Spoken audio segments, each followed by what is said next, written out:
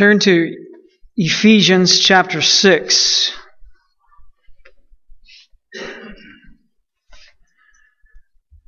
We're continuing our study here in Ephesians.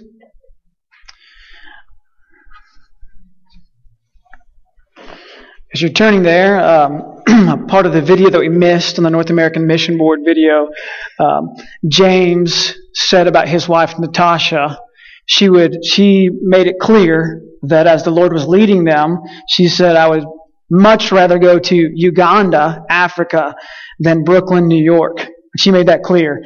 And the Lord sent them to Brooklyn, New York.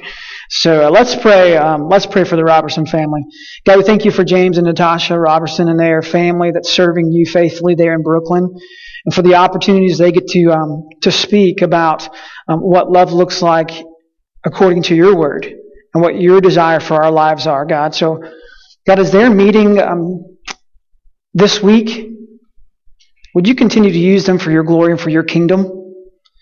And as other churches are meeting, and I'm thinking about a couple in our community that are meeting this morning and desiring to worship you, God, would you use them for your glory? God, would you speak to congregations like First Tatum and Trinity Baptist here in town and Hillcrest as they're meeting to worship you and study your word? God, would you use the one that you've chosen to declare your word? God, would you use them in a faithful way that they may hear your promises, they may hear your truth and respond to that. God, this morning as we study your word, like Lee has already prayed and we've already talked about, God, but would you speak to us, help us to see that it is your word and that we can live by it. In Jesus' name I pray. Amen. Ephesians chapter 6 is a fun chapter. Last week we talked about submission. We talked about the end of chapter 5 there, about wives submitting to husbands and husbands loving wives like Christ has loved the church or is loving the church. And what a fun topic to talk about, submission. I mean, all week I just kept reminding Mandy, if you missed the sermon, Mandy, you can always get online and listen to it. If you need to be reminded of that, I'm only kidding. But what a fun topic this morning to talk about. Because as a father who has kids, I get to talk about the importance of kids obeying their parents. How great is that? What a message. I mean, if there's any message to preach, it would be us telling kids and pointing our fingers like at Reese and Ryland this morning saying, you boys better obey everything I tell you to obey. All right, have you ever played Simon Says? Maybe you have. Maybe you know the history of Simon Says. Simon, he told things to do and people did it. That's the history of it. And then it became a game, right? Simon Says. A couple of years ago, we were playing the game Simon Says for a point, for a purpose, and it came down to 2 individuals left in the game. And the leader that was giving the instructions on what you're supposed to do, Simon says stand up, Simon says sit down, Simon says turn around, whatever the instructions were, the moment where the game ended, the leader said, Simon says sit down in an orange chair. Well, both contestants sat down. One sat down in a orange chair, and one sat down in a blue chair. And the one that sat down in the blue chair, obviously she lost, because Simon didn't say sit down in a blue chair.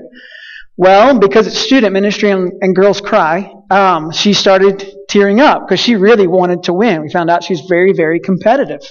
And she really wanted to win. And so I called her over and I'm like, what's going on? Like, it's just Simon Says. Like, you really didn't even win anything. I mean, it's just a prideful thing. And she says, yeah, but the problem is I'm colorblind. I thought I picked the orange chair, but I'm colorblind. And I was like, yeah, I don't know if you're colorblind or not. I think you're lying to me. You just want to win, anyways. I mean, sometimes when we play the game as kids, Simon Says, there's some trickery that goes on. I mean, we're trying to make it where there's only one person left. And so we give these instructions and we're trying to trick you into thinking one way and you do something else. Or Simon says stand up, Simon says sit down, stand up, and you stand up. And Simon didn't say stand up, you lose. We try and offer some trickery so we can dupe you into losing. Unfortunately, that bleeds over into our walk with Christ. We often see Christ as Simon giving us instructions. And we might have the mindset every now and then, this sounds like trickery. Like what you're asking me to do, is it really for your good and my good? It really seems like, Jesus, you're trying to trick me or dupe me into something that I really don't think is necessary for my life. Kids, children, students, whatever we want to call them. I mean, often this happens. You're going to preach to me Ephesians 6:1, and you're going to tell me that it's really important for me to obey my parents. But have you met them? Have you met my parents? Do you understand what they're telling me to do? They want me to take the trash out. Have you smelled our trash? I mean, they want me to feed the animals. They want me to do these. They're telling me to do these chores. Do you really know my parents? Should I really obey them? I mean, really, I think my parents are just like Simon. They're just telling me what to do for the sake of lording it over me because they have power. And so then we grow up, right? And we become adults.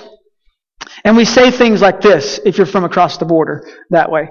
Ain't nobody going to tell me what to do. Right? I mean, have you ever said that? And maybe you would have said it with better English because you come from a better state, you think. But you have this mentality of no one's going to tell me what to do. Like, I'm a grown adult. Like, I know last week you told me that I'm going to submit to things. And when we study the Word and we say that we submit, and you think that I submit to the red light, all right? You think that I submit to the stop sign, but I just roll right through. I submit to no one. Ain't nobody going to tell me what to do. I mean, think just for a moment, reflect for yourself, maybe write it down. Who is it that tries to tell you what to do and you say no? I mean, there's people throughout your life, there's probably people today that have told you something to do and you thought in your head, I'll smile and wave, I'll smile and nod, but I ain't doing what you told me to do. Some of you are doing that right now. We just have that mentality. And so why would God put in Scripture this phrase, children, obey your parents in the Lord, for this is right? Well, just like last week, as we talked about that marriage is not just for your good and for your sake. Wives submitting to husbands and husbands loving their wife as Christ loved the church is not just for our own sake and our own good, but for the glory of the Lord. Remember I told you last week that J.D. Greer says that these relationships, the marriage relationship, the parent-child relationship, the work relationship here that Paul talks about, they work as laboratories to make us more like Himself. So in these relationships, we get to become more like Christ. And so when we talk about submission, we understand submission to be something that needs to be grasped, needs to be held on to. As we submit our lives to someone, it's a reflection, like in a mirror, as we look in a mirror, it's a reflection of us submitting our lives to Christ and His unconditional sacrificial love. We learn that submission is highly important in the journey of Christianity. As we walk with Christ, as He's leading us, we have to submit to Him. In fact, the Greek word really means, when you break it down, it means under arrange. So we're arranging ourselves in submission. We're arranging ourselves under something or someone. In the marriage relationship, this example these roles that we've been given says, I'm going to arrange myself in submission underneath unconditional sacrificial love so that I can be made spotless, without blemish, and showed as a holy, pure person. I'm arranging myself under someone else. And so, in what society do we see that well? We as the ones who hold the truth, and we as the ones who have hope in Christ, should represent that well. We should be a great reflection of people who can live or arrange themselves under someone else's authority. Specifically under the authority of the Son of God. Under the authority of Christ. We arrange ourselves underneath Christ. And so when we get to obedience here, when Paul moves and he says, okay, let's talk about the next relationship. Let's talk about children obeying their parents. Arranging yourself under someone's authority is submission, but what about obedience? Well, in this case, it really means to underhear. It's the same Greek beginning, different ending, the Greek word here. Arranging ourselves under is submission, but underhearing is the Greek word that we're talking about here. Basically, that whoever you're under, you're listening, actively listening well. Parents, how many times have you said, grandparents, teachers, anyone who has children under their authority, how many times have you said, are you listening to me? Are you listening to me? When I said that, I noticed one of my sons looked up. Are you listening to me? We say that often. I'm just going to throw this right out from the beginning here. I mean, the message hasn't even gone 5 minutes yet. I'm going to already throw you at the point. But do you not hear our Father in heaven saying, are you listening to me? Are you listening to me? Well, why did you stray off? Why did you do all those things? You didn't listen, Father in heaven. Why are you doing those things? Listen to me. Are you hearing what I'm saying to you? So this relationship, the parent-child relationship, it's not about parents parenting their kids well. It's not about fathers doing their job necessarily. It's about obedience and listening to the Father give directions. So children are placed in this great laboratory to learn how to be obedient to one that's above them. So they're hearing.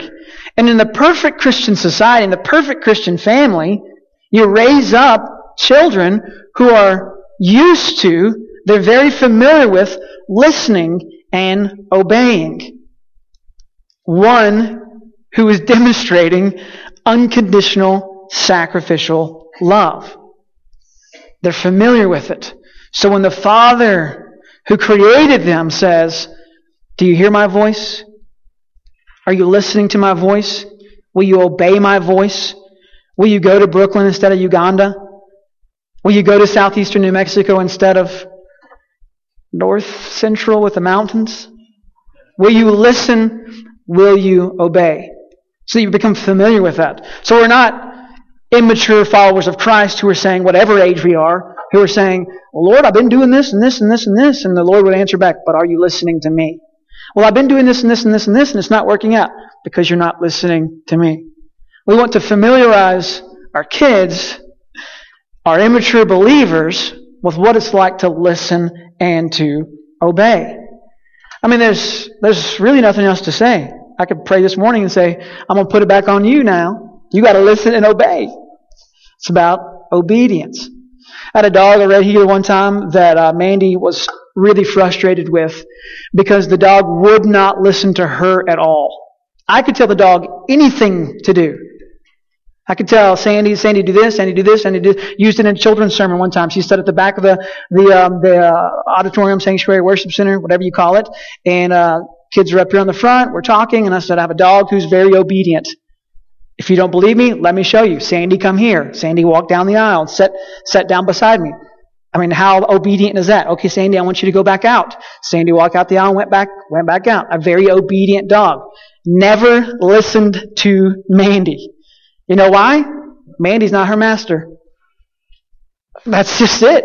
Mandy was not the one that was ruling over her. She chose. She said, this is who I'm obedient to. The one who sacrificially, unconditionally loves me and gives me treats. It's the same way with our relationship with Christ. Who is it that's ruling over us? And we get to show that and model that in our obedience and our trusting in the one that we're listening to. And I know that's very, very simple, but how often do we miss it? I mean, parents, grandparents, and I just spit all the way, sorry. Parents, grandparents, you see it, you know. You say, listen, listen, listen. And then when your children or grandchildren, when they make mistakes, or great-grandchildren, you think, if they would have just listened to me, it would have been so much simpler. Okay, reflect on that for a moment. Think about your Heavenly Father. If He would just listen to me, things might have been so much simpler. I mean, even from the beginning, I know we go back to the beginning a lot, but even from the beginning, Adam and Eve, listen, here's the thing. Here's the contract I have with you. Do these things and do not eat from this. And Adam and Eve, thinking they know more and being deceived, decide to rebel. And they don't listen well to the Father. Oh, if you would have just listened to me, things would have been so much simpler. So Ephesians 6:1, children, obey your parents in the Lord, for this is right. And then he quotes something from the Old Testament. He says, honor your father and mother. This is the first commandment with a promise. So you're probably familiar with Exodus chapter 20, and there's about 10 of these commandments. I think we call them the 10 Commandments. You familiar with them? And one of them is honor your father and mother. For doing this, you'll receive a blessing and get to stay in the land. Okay, so think for a moment here. Think culturally for a moment. In a society where men are elevated, kids are, like my papa used to say, to be seen and not heard. All right, so in a society, in Ephesians in the Old Testament, where men are elevated, women are a lot less, and kids are a lot lower, unless you're a firstborn, then you're raised above. But in that society, when the 10 Commandments are given, they're given to the men to proclaim. Do these things. Here's how we're going to follow God. We're going to be God's chosen people. He's freed us from slavery, so we want to follow Him. We want to follow Him well. So listen to these commandments. These are the things that I want you to be doing or not doing. And one of them is to honor your father and your mother. So immediately, if you're a parent or grandparent or great-grandparent, your mind thinks to children, right? Okay, this is for the kids. If you're a husband and you read Ephesians 5, you think, oh, wives submit to husbands. Oh, this is for the wife. If you're a wife and you read, husbands love your wives sacrificially, you think this is for the husband. But this is for the entire congregation. This is not to single out one or two people. This is for the whole congregation to hear. We're reading it all together. Not, Moses didn't look through the 10 and say, okay, this one's just for kids. Okay, after we're done here, kids, we're going to kids' church and I'm going to teach you the one thing that God has given to you. Honor your father and mother. No, he reads it, proclaims it to the entire congregation. Do you know why? I mean, Jesus at 33 years old, do you think he's thinking honor your father and mother is for kids? Or do you think he's thinking honor your father and mother is for me also? And my Heavenly Father says die on the cross. My Heavenly Father says submit to my will and do the things that I want you to do and sacrifice your life for these people. But if he was to disregard and said, that's for kids, well, where would we be today? But he thought simply and said, I'm going to honor my Father. I'm going to submit to Him. I'm going to listen as He speaks to me because that's important. So he goes on to say in verse 2 again, honor your father and your mother. This is the first commandment with a promise that it may go well with you and that you may live long in the land. That's the promise there, that it may go well with you and that you would live long in the land. Again, think back to your own life, adults. Think back to those moments where you thought, maybe you had a moment of regret and you thought, man, if I would just listen to my mom or my dad, maybe I wouldn't be in this situation. Now, all moms and dads aren't the best examples. In fact, we have kids who have parents who are unbelievers. We have adults who are raised by unbelievers. So that's difficult. It's a difficult scenario when we say, but I know best. Like, I'm following Christ and I know best for my life. And these people that are supposed to be raising me, are they really steering me in the right direction? Well, let's see. Turn to Luke chapter 2. Here's a good example. Luke chapter 2.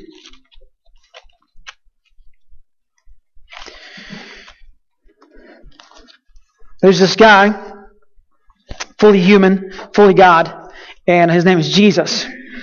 And in verse 41, we catch up to the boy Jesus. Luke chapter 2, verse 41. Now his parents went to Jerusalem every year at the feast of the Passover. You could put your own stuff in here. Maybe think back to your own life, reflect for a little bit. Now his parents went to the Lee County Fair every year. Whatever you want to put in there. His parents went to Jerusalem every year at the feast of the Passover. And when he was 12 years old, they went up according to custom. And when the feast ended, verse 43, as they were returning, the boy Jesus stayed behind in Jerusalem. 12-year-old Jesus decides to stay behind. His family, including his mom and dad and cousins and aunts and uncles, they all leave Jerusalem, but he hangs back. And this is what happened. I mean, he's like a typical 12-year-old, right? Not listening to his folks, right? His folks like, we're leaving, it's time to go, and 12-year-olds like can't be found, right? So the boy Jesus stayed behind in Jerusalem. His parents did not know it because obviously they were great parents, trusted with God to raise God, and yet they left him behind. All right, verse 44. But supposing him to be in the group, they went a day's journey, but then they began to search for him among their relatives and acquaintances. So something happens at the moment, and they recognize our kid's not with us. You've had those moments maybe. Maybe you went to the mall or to the fair or something. You're like, we're missing somebody. Who is it? Oh, yeah, it's one of our kids. Let's find them. Okay. And in their case, it's really embarrassing because they're like, hey, we're missing someone. It's the chosen one. Where is this Jesus? Okay. But supposing him to be with the group, they went and searched him. They asked all their acquaintances. Verse 45. And when they did not find him, they returned to Jerusalem searching for him. Obviously, he's not with us, so he must be back in Jerusalem. And after, I don't know if this is significant or not, after 3 days, they found him in the temple, sitting among the teachers, listening to them and asking them questions. Okay, student ministry, we've had this scenario happen before. So you have the student who's desiring to grow in their relationship with Christ, but you have the parents who aren't necessarily desiring to grow in a relationship with Christ. And you have the child who's wanting to learn and teach me, O wise one, I want to be your young Padawan and teach me everything there is to know about this religious life that we have. And then their parents come knocking on the youth room door, or you get the text from the parents saying, where's my kid? Oh, they're here. Well, they're supposed to be here. That's just what's happening. Typical student ministry parents here that I've dealt with before. And so Jesus is in the temple. He's asking questions. He's wanting to grow. In verse 47, and all who heard him were amazed at his understanding and his answers. So there's more to this than what we're going to cover this morning. But notice at 12 years old, Jesus is amazing people. All right, verse 48.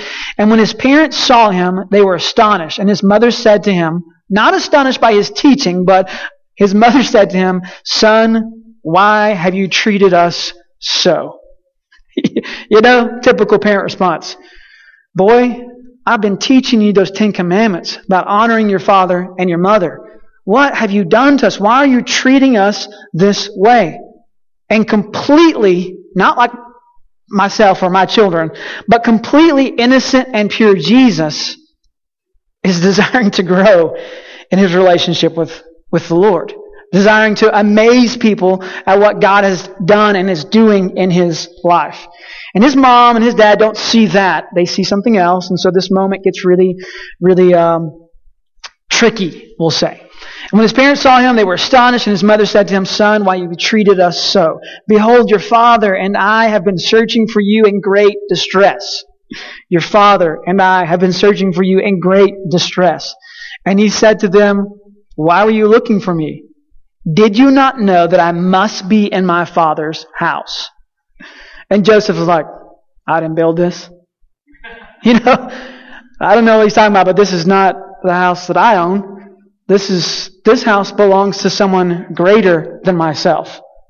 This house, this temple belongs to God.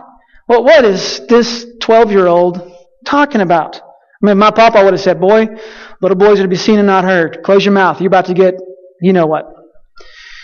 And he said to them, Why were you looking for me? Did you not know that I must be in my father's house? And they did not understand the saying that he spoke to them. And I think a lot of 12-year-olds would say the same thing today. My mom and dad just don't get me. Right?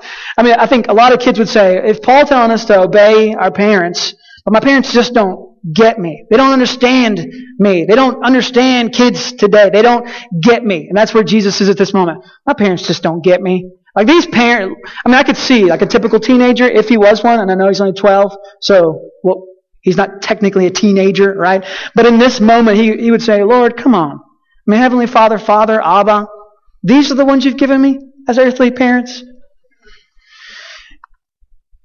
And they did not understand the saying that he spoke to them. Verse 51. And he went down with them and came to Nazareth and was submissive to them.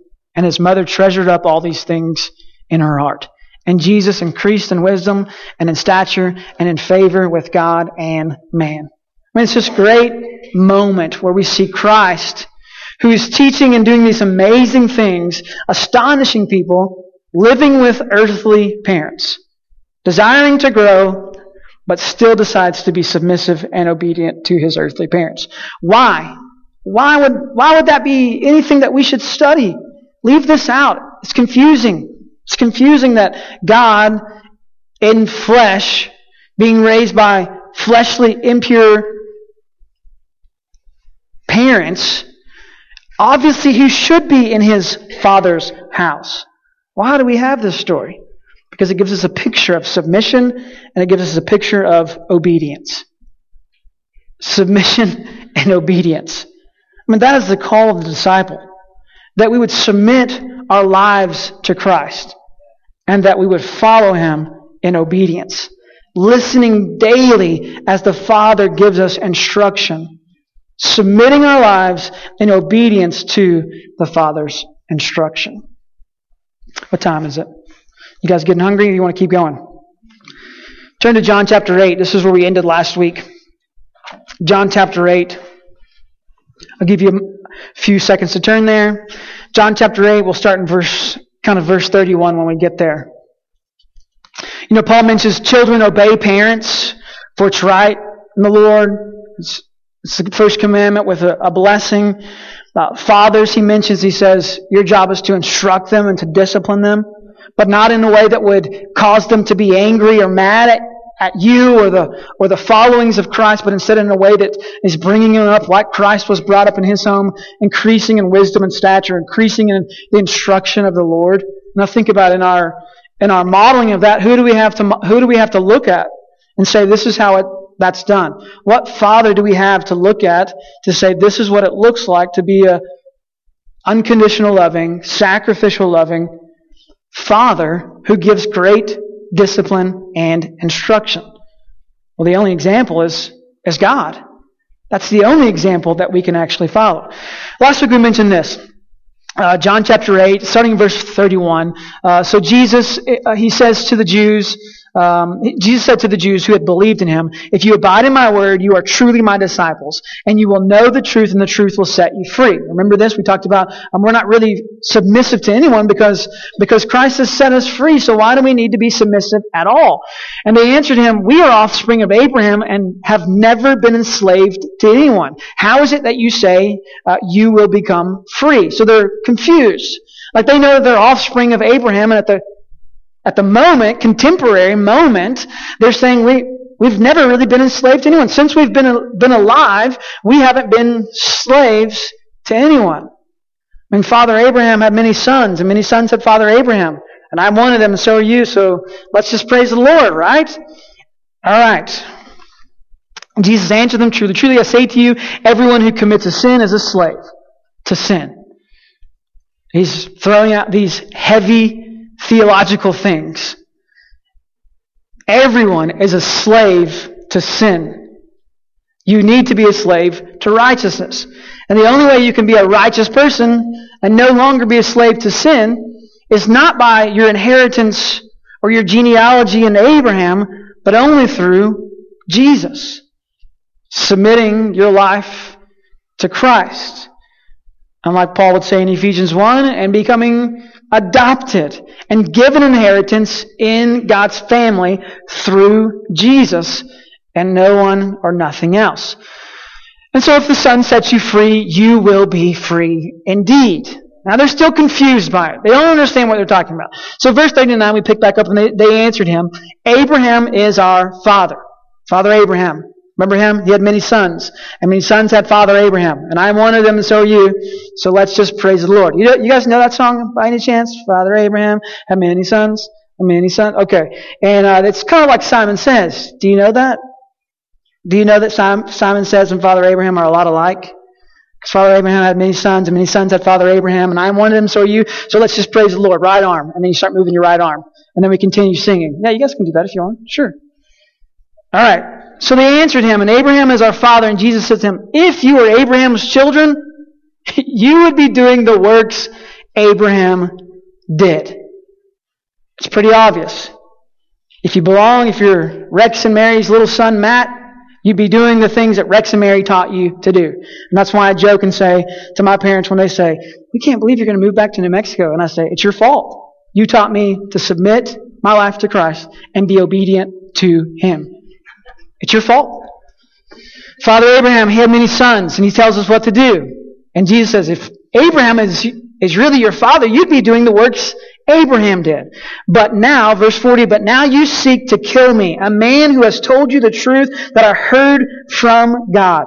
This is not what Abraham did.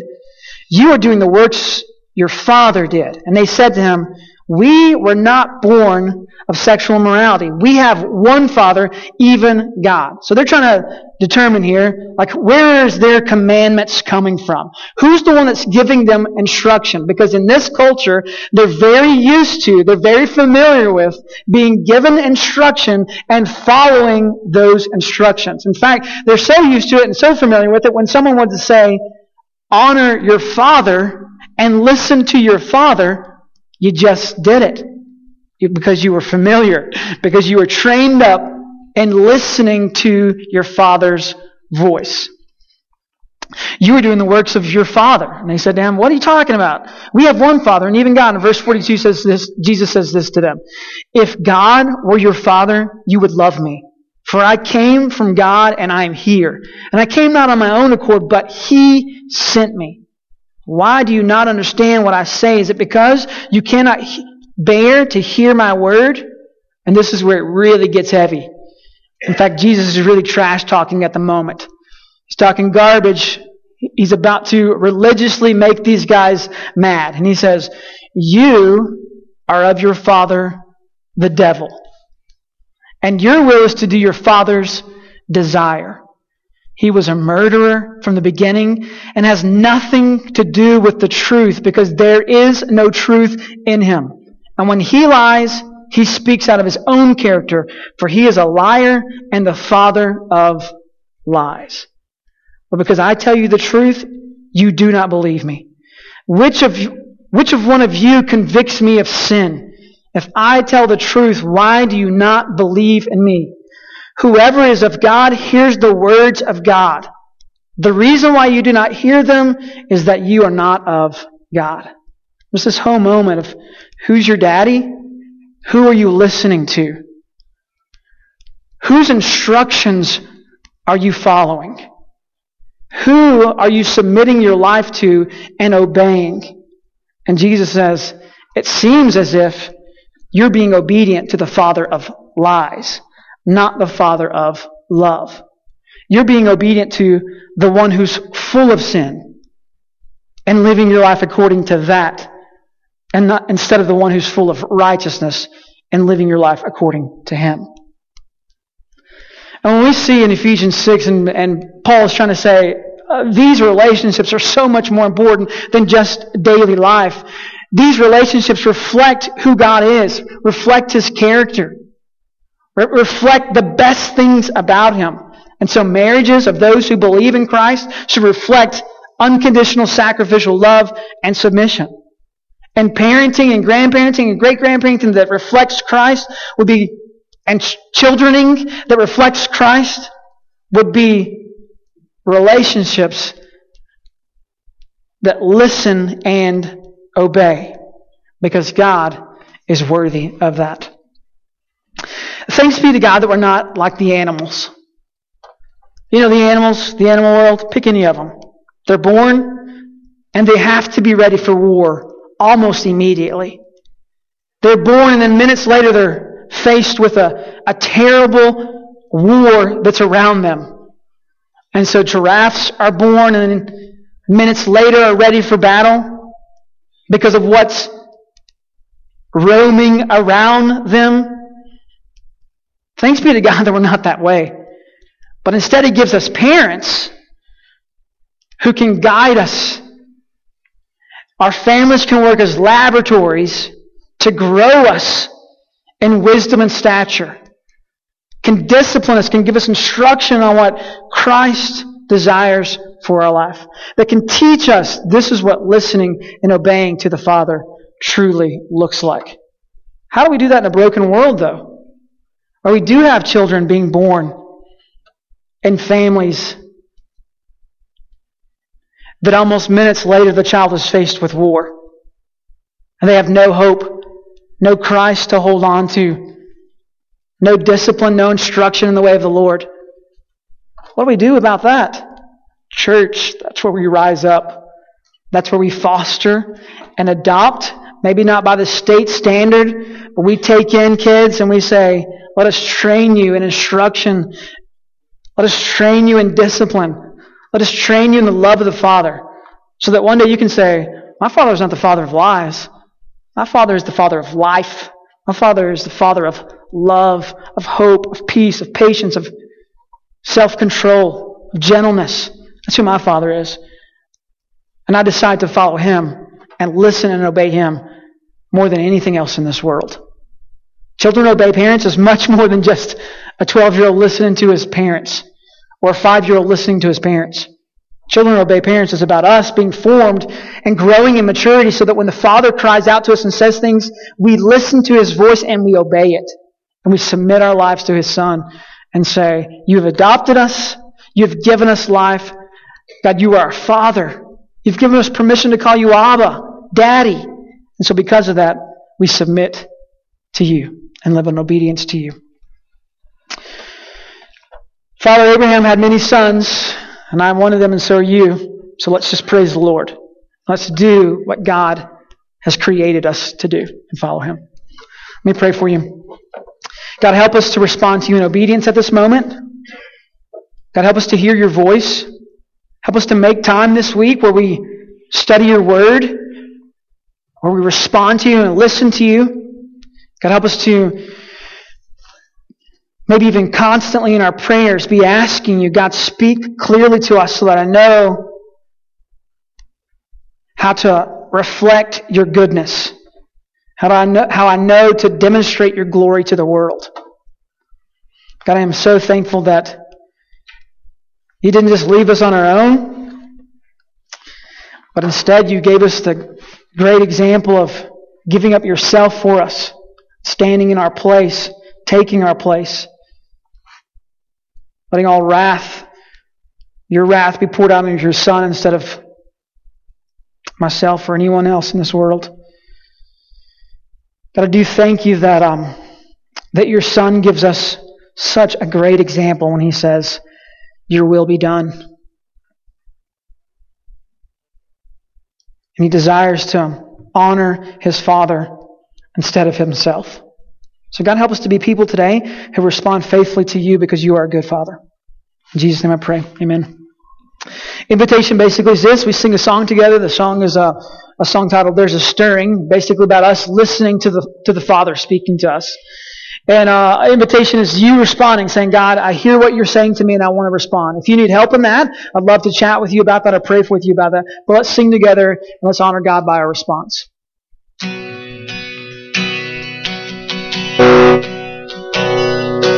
There's a stirring deep within me. Could it be my time has come when I'll see my gracious Savior face to face when all is done? Is that His voice I am hearing?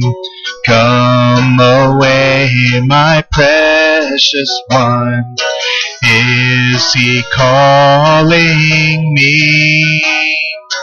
Is He calling me?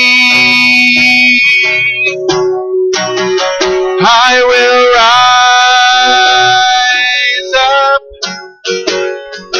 rise up,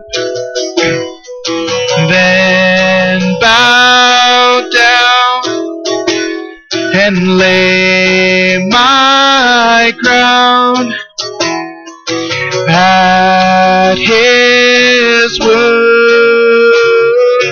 feet.